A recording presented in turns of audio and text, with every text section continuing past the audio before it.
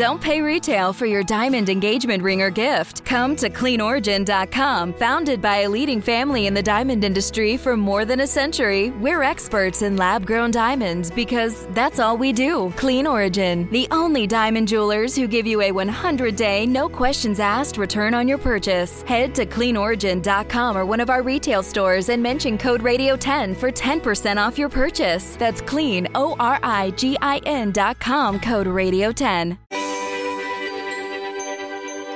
It is no secret that Earth is changing, but it may be faster than you think. What if we had the ability to see what parts of the Earth were changing day by day? How much of the U.S. coast is shrinking due to sea level rise? How are raging wildfires in California shaping our landscape? These are questions that a group of scientists are taking on with their latest project. My guest today is archaeologist Chris Fisher, the owner, or co-owner, I should say, of the Earth Archive Project. This project will use LiDAR technology to take high-quality imagery of the most vulnerable places on our planet and help preserve them for future generations. Chris, thank you for joining us on the Weather Geeks podcast. Hey, thank you so much for having me. I really appreciate it. Well, this is great because I really love that we actually expand our reach in this podcast to kind of really touch all corners of Earth sciences and not just weather and climate. And I think your discussion today will be one of those really extended or expanded geek outs, as we like to say. Chris is the founder of the Earth Archive Project, and I believe you maybe co-founded that. Your background, you're an archaeologist and professor of anthropology and a National Geographic explorer, and you're based at Colorado State University. Shout out to my colleague at University of Georgia, Jenna Jambeck, who I believe is also a National Geographic explorer. Your work has been funded by the National Science Foundation, National Geographic, and the Heinz Foundation, among others. Fisher is also the 2007 recipient of the Gordon R. Wiley Award from the American Anthropological Association. So, Chris, wow, it sounds like you definitely have a very impressive background. I should also say that I'm 100% a geek. So, well, you came to the right podcast then, because we actually named ours Weather Geeks. And so we love to geek out, and I hope to do that with you today. Don't feel encumbered here. The discussion is free flowing, and we like geeky terms, so feel free to throw them out. But before we go there, tell us a little bit about your background and how you became an archaeologist. So I have an unusual trajectory, and often when people say, when you talk to an archaeologist and they might say something like, oh, I always wanted to be an archaeologist or something like that. I didn't actually always want to be an archaeologist. I started my career in undergraduate as a music major, a percussion major. And I realized that I just didn't have the focus to be the next Elvin Jones, the next great jazz drummer. And so I went through a year of introspection, and I took an archaeological field school, and I really loved it. And I'd always been interested in archaeology, but I really loved the field school, and I just totally got hooked on it. And so I'm kind of an example of one of these people that got to college and took a couple years to sort of figure out what they wanted to do, which I always tell my students is okay, you know. So you are an archaeologist, and I'm sure in many people's minds that conjures up images of Indiana Jones or mummies in Egypt or digging up dinosaurs. Give us a sort of broad sweep of what archaeologists really do, and I'm sure maybe it's some of that, but I bet it's more than that too. It's a lot of tedious field work is what it actually is. Interspersed with periods of intense discoveries. And I'm an unusual archaeologist in that I was trained using traditional field methodologies, many of which go back to the turn of the last century. But I've also started using these 21st century technologies like LiDAR, this three-dimensional scanning technique. And so I kind of have a foot in both worlds. I can see how the field has changed and how it's been transformed by these incredible sort of new technologies. Been very lucky that way. Now let's talk about LiDAR, because I actually came up in the meteorology world. Some of my early graduate work was using radar in radar meteorology. Explain what LiDAR is. So LiDAR is a technology that is it's very popular now. It's not a new technology. It's used in everything from self-driving cars to counting trout in high Montana mountain streams, doing a census of trout. We use something called airborne LiDAR. And from some sort of platform, could be a helicopter, could be a fixed-wing aircraft, it will be drones in the future. But right now, that technology is just not sophisticated enough to allow us to use that to help us with the Earth Archive right now. That could change, next year. From that aircraft, you have an instrument that shoots down a grid of laser beams, and when one of those beams touches the Earth's surface or something on the Earth's surface, so it could be the ground, could be a leaf in a tree, could be a bird, that pulse of light returns back to a sensor on the aircraft, and it gives you a measure of distance. So it's like sonar for the ground. I think some people may be familiar with similar technology if they've gotten a speeding ticket, because I know that some police enforcement agencies use laser detection for detecting how fast we're going, sort of Doppler principles using LiDAR. So it's in your lives sometimes, whether you believe it or not. Yeah, right, exactly. Yeah. And the thing about airborne LiDAR is that there are about 500,000 pulses per second. So that grid of beams is so dense that no matter how impenetrable the vegetation is on the Earth's surface, some of those beams will reach the ground. Wow. And what you end up with is not an image. It's actually a dense three-dimensional cloud of points. And if you put on a set of 3D glasses, you can actually sort of walk through it. And eventually we'll be able to use these records. This is how we will create the holodeck on from Star Trek. This is the way that it'll happen. It's not quite there yet, but this is how that will happen. Now, with that introduction to LiDAR, let's talk about the Earth Archive project. What is it, and what inspired you to do it? Well, our Earth is changing so rapidly, as you know, and as it has been evidenced by, we're constantly inundated with headlines now of unusual weather events, flooding, etc., rising sea levels, fires. Even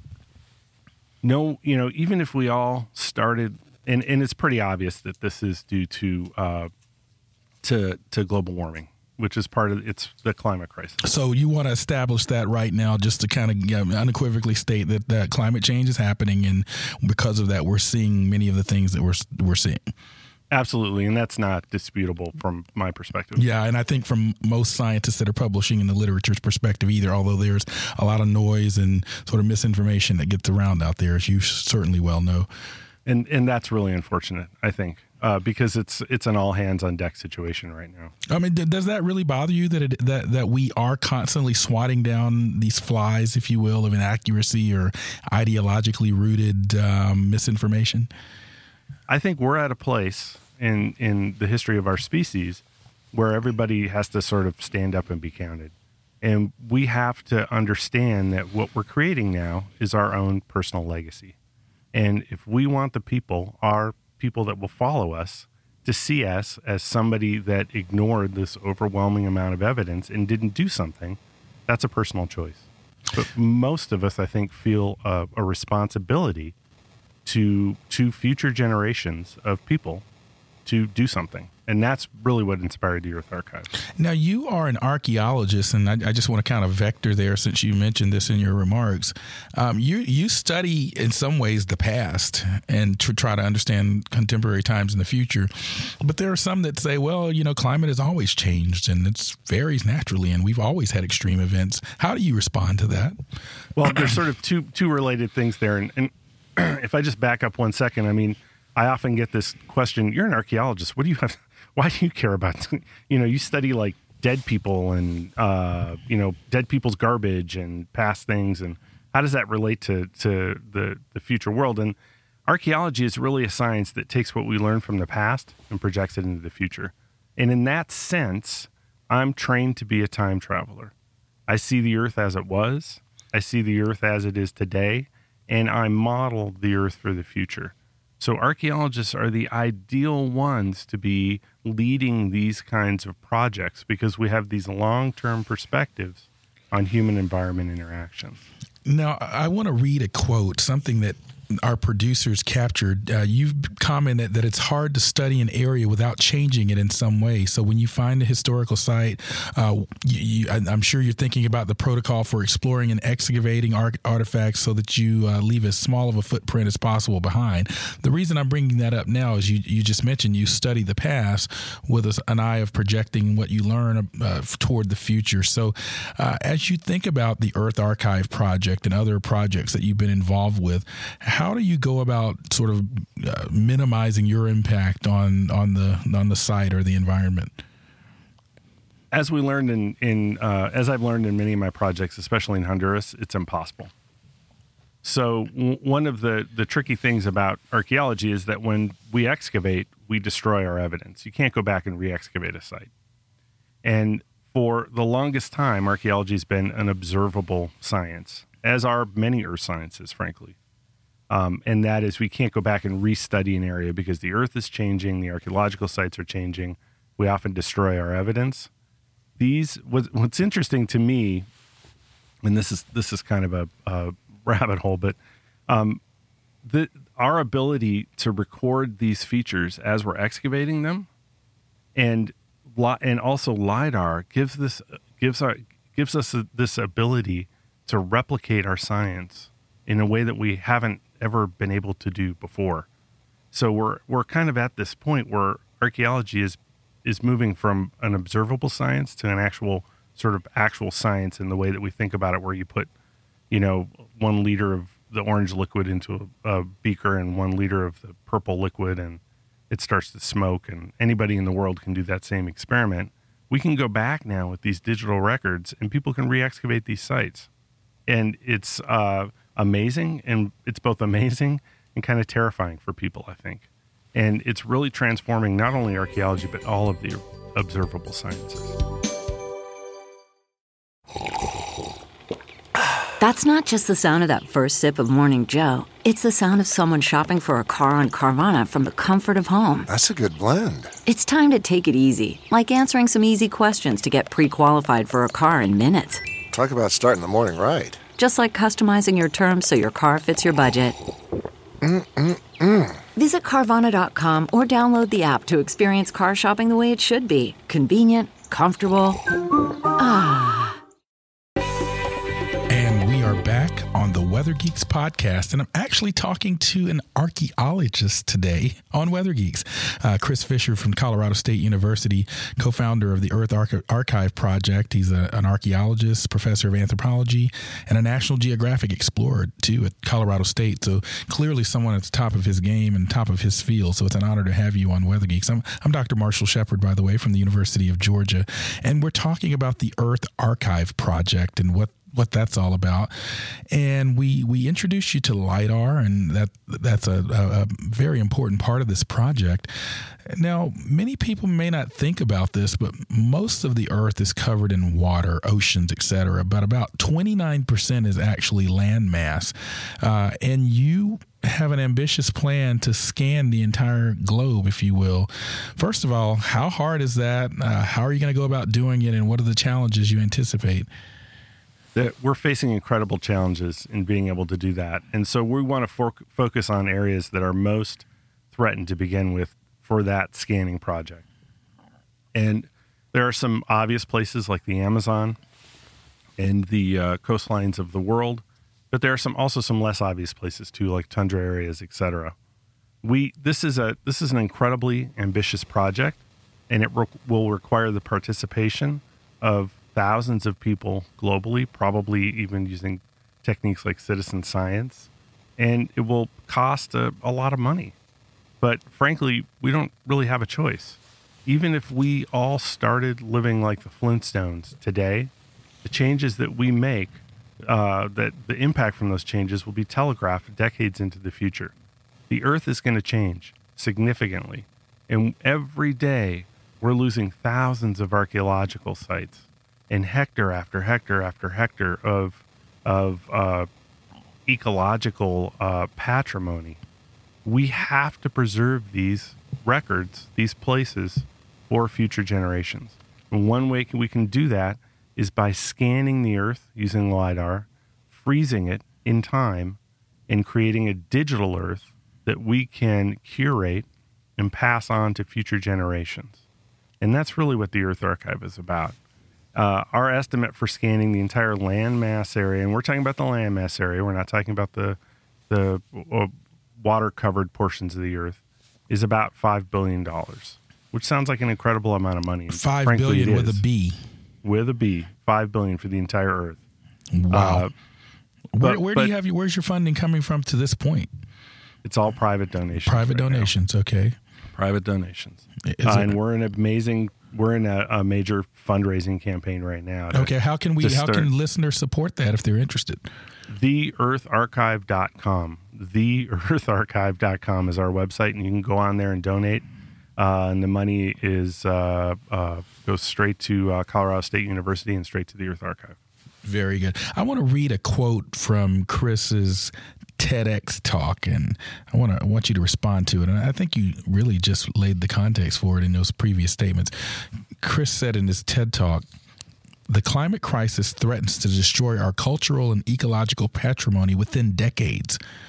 This is something that he said, and then he goes on to say, how can we document everything before it's too late? So I think that statement or that series of statements sets the context or lays the groundwork for what you're doing. But something that struck me in your quote is that you said within decades. Can you elaborate? Well, again, the changes that we're seeing on the Earth's surface are occurring so rapidly and it's probably not actually decades. It's probably actually a decade. That's even scarier. Especially for areas that are most threatened. So, as an example, this year we saw an incredible tragedy, the burning of the Notre Dame Cathedral, which was a tremendous loss of cultural patrimony, global cultural patrimony, I would say. But amazingly, what do you? Again, I think I know what you mean, but for the listeners here of Weather Geeks that may not really understand what you mean when you're talking about this concept of patrimony, what do you mean? This is, from my perspective as an archaeologist, our prehistory is this amazing record of human environment, human climate interaction, from which we can. I mean, let's face it.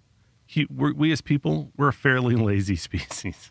Nobody wants to do, more work than they have to do. So there's no need to reinvent the wheel.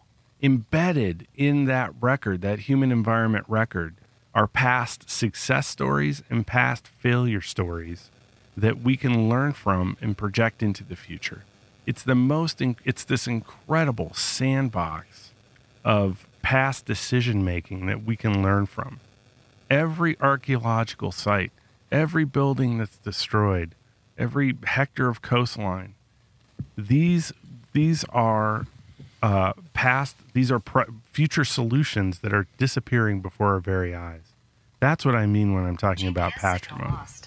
I'm talking about this amazing record that we can cull through to help us build better adaptations in the future. So if we think about Notre Dame, the amazing thing about Notre Dame is that it was scanned using terrestrial LiDAR in 2010 by an art historian, Andrew Tallon, absolutely brilliant guy, inside and out. And his goal, of course, was to understand, how the cathedral was constructed and put together. And, the cathedral's a very complex thing. It was constructed in multiple episodes. He had no idea that this record could help rebuild Notre Dame. And that's exactly what's going to happen. But from my perspective, we're losing thousands of ecological cathedrals every day just in the Amazon alone. And we have no record of these places. Once they're gone forever. LiDAR will allow us to create a record of these places. So at least we have something that we can pass on to future generations. And you mentioned LiDAR, but I have to think that there, in addition to LiDAR, which sounds like the sort of key component of the effort, I have to think that there are other measurement techniques and data that you're planning to incorporate. What are some of those? We'll put everything that we can together into a massive archive: satellite photos, aerial photos, infrared, etc. But none of these technologies right now have the resolution and the three-dimensionality that will allow us to create these complete records. Right now, the only thing that we can use is LiDAR. And we also don't have a spaceborne instrument that will do that. We're about 20 years away, roughly, from having a spaceborne LiDAR that will allow us to get the kind of aerial coverage and resolution that we need. Well, I actually wanted to follow up on that. I spent a good portion of my career at NASA, and so I'm very familiar with a lot of the LiDAR systems out there. I know that there are vegetation canopy LiDARs. There's a LiDAR, I believe, on the Calypso satellite that's measuring clouds. But for the specific needs to do the Earth archiving project, that sounds like there are very sort of specific attributes, resolutions, et cetera, that you need. Is that correct?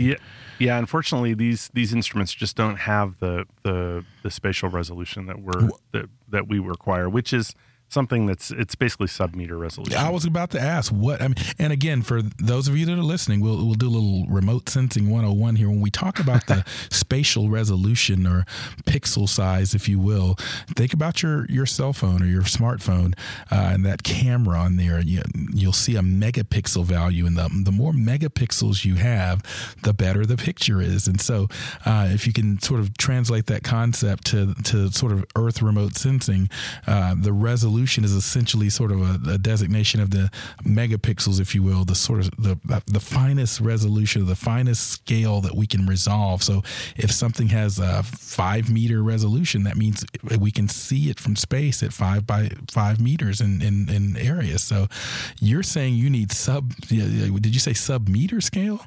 Yeah, and just by the way, can I steal that explanation and use it in my classes? Oh, absolutely. It would be my guest. I use it all the time in mine.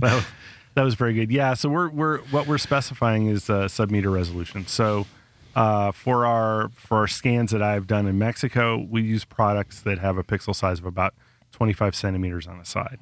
So we can see something on the ground that's about the size of a construction brick. Wow. For my work in Honduras, we used products that have a pixel size just because we were working in the Mosquitia rainforest, and the canopy's it's arguably the thickest kind of canopy that you can get globally, and so you're just not getting as much penetration. We're using a product that had a pixel size of between 75 centimeters and a meter, depending on what the kinds of questions we were asking. So pretty fine resolution. And there is a new instrument actually on the ISS, which is called JEDI, which is one of the awesomest acronyms. It is, except it starts with a G, but I agree with you. I know. Very cool, and very appropriate acronym for NASA for sure.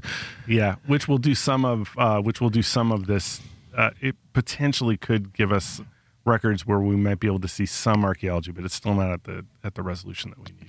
Have you, you just prompted a question. I mean, have you reached out to or approached or proposed to NASA for this project? We are in the process of doing that, and I'm not, and we'll see what NASA's reaction is to that. Right. I mean, what's your plan B if we can't get, or is there a plan B, or are you just full steam ahead as proposed and planned in terms of how you're trying to pull this off? We have to go. We're out of time. We have to go full steam ahead.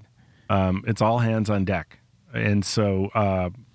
And I often use the analogy of the Titanic. I mean, it's like if the Earth is the Titanic, we've struck the iceberg, everybody's on deck, the orchestra is playing, and we have to figure out what to put on the lifeboats. I mean, that's the situation that we're in now.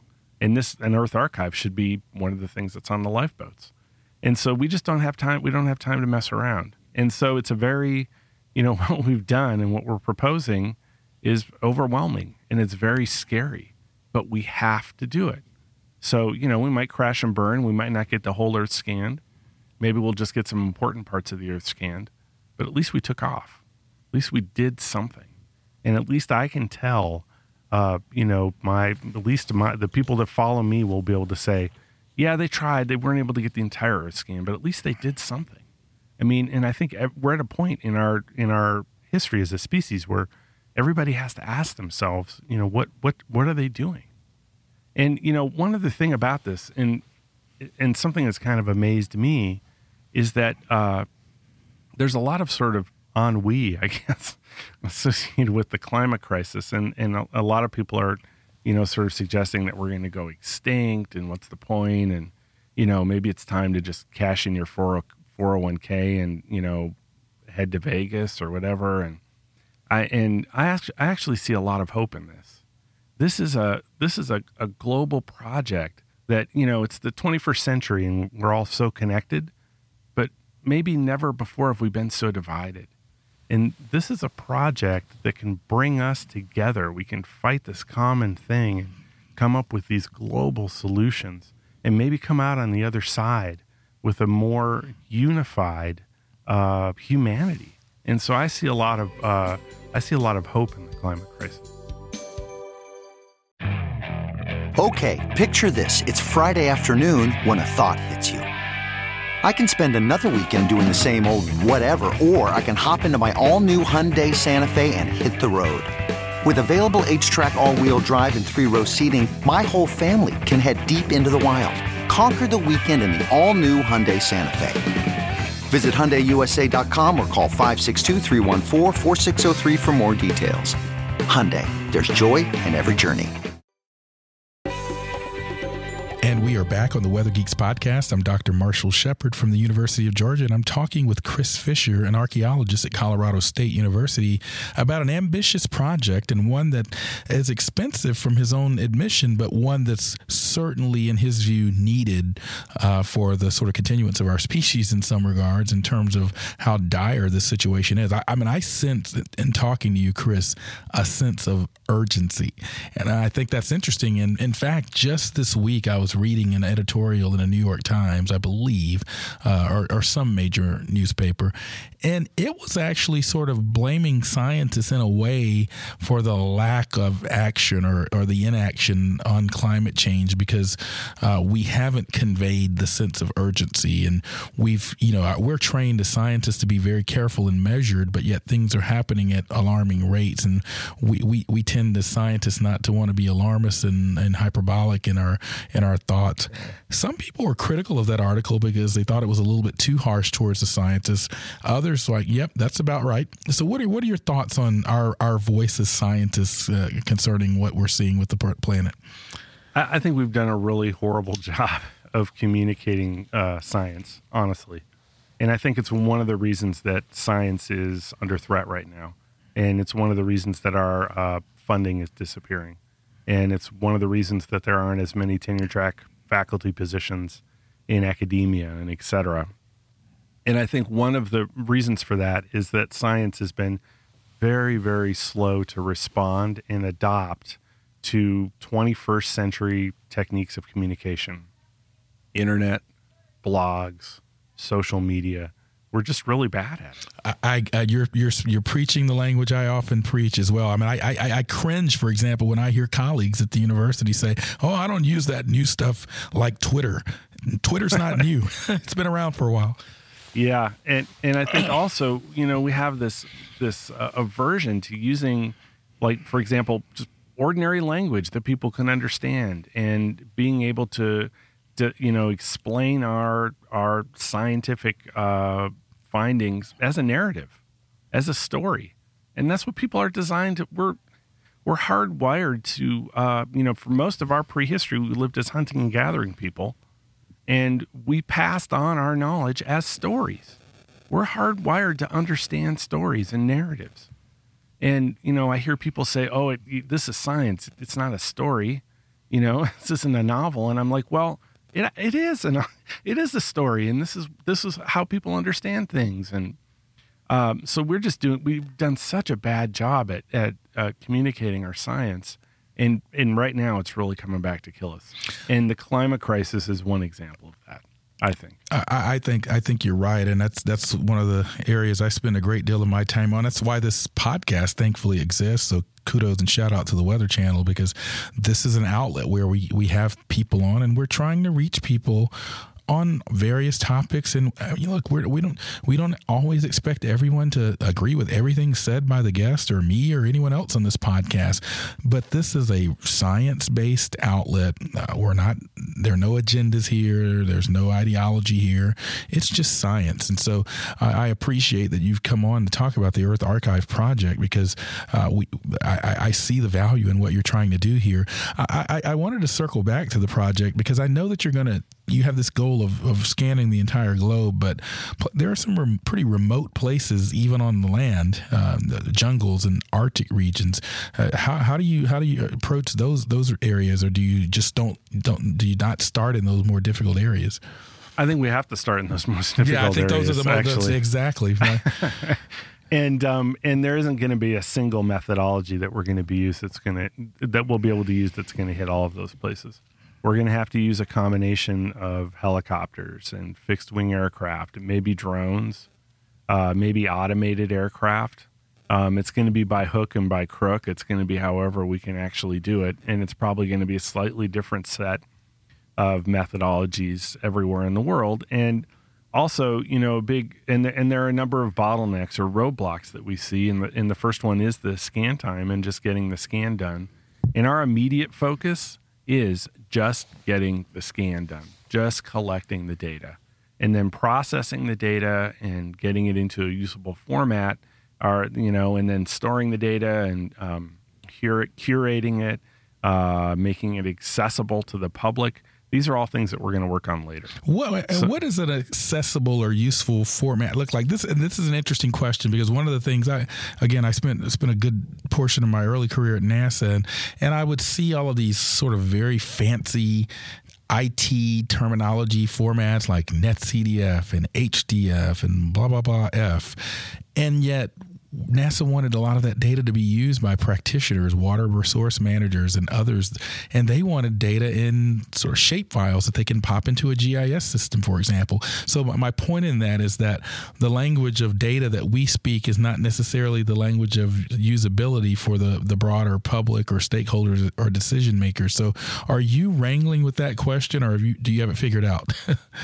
We definitely don't have that figured out, but I think there's two ends. It's like a continuum, and there's sort of two ends of it. And of course, I just want to say one thing. Our ability to analyze and use these LiDAR records right now is at its infancy.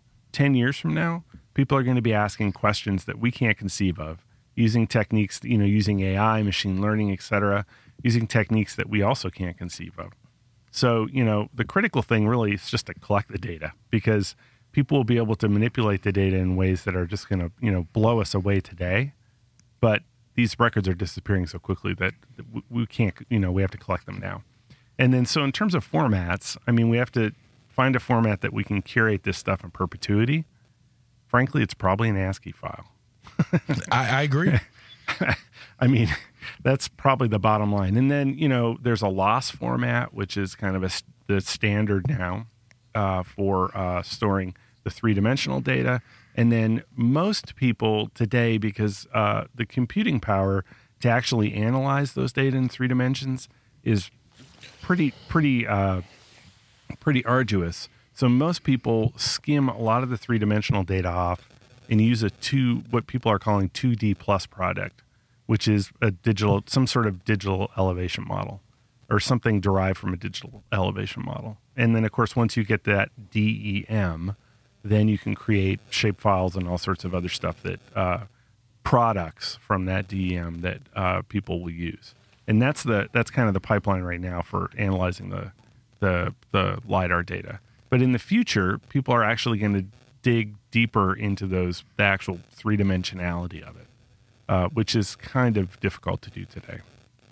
Do you ever envision a situation where the Earth Archive project, I don't know where we'll be in 5-10 years, but there's an app on your phone that you can just pull up the Earth Archive?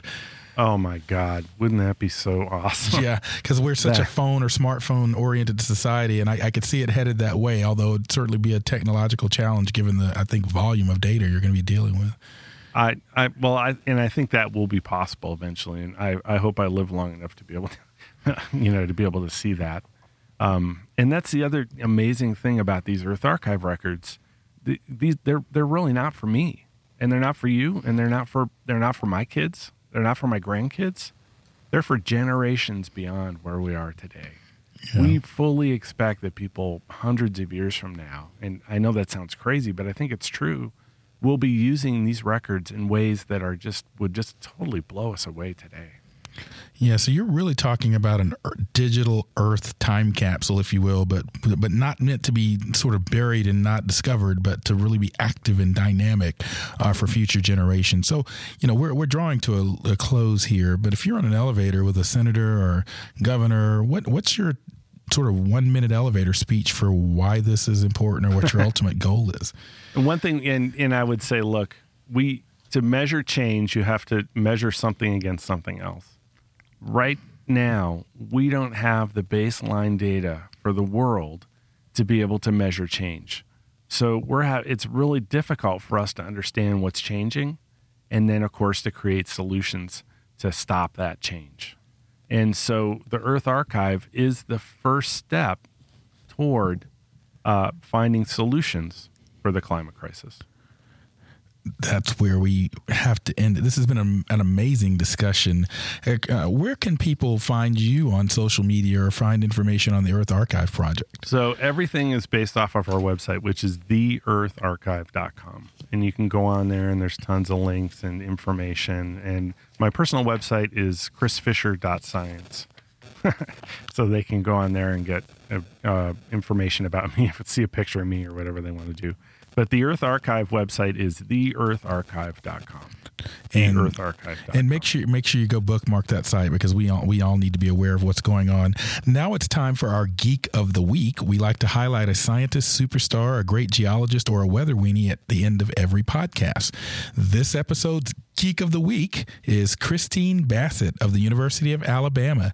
She is a PhD candidate at Alabama and a marine policy assistant for the National Weather Service, increasing the quality and quantity of buoys in the Arctic so we have a greater sea ice observation for years to come. We knew she was a big fan of oceans because her Twitter handle is @motherofclams. If you or someone you know would be a deserving candidate for our next Geek of the Week, check out our social media pages on Twitter and Facebook to apply. Congratulations to Christine, our Geek of the Week. And we'd like to thank you also, Chris, for joining us on Weather Geeks. Thank you so much. I really, really appreciate it. And I am Dr. Marshall Shepard from the University of Georgia. And again, find us on Facebook and follow us on Twitter. Thank you again. See you next time on Weather Geeks.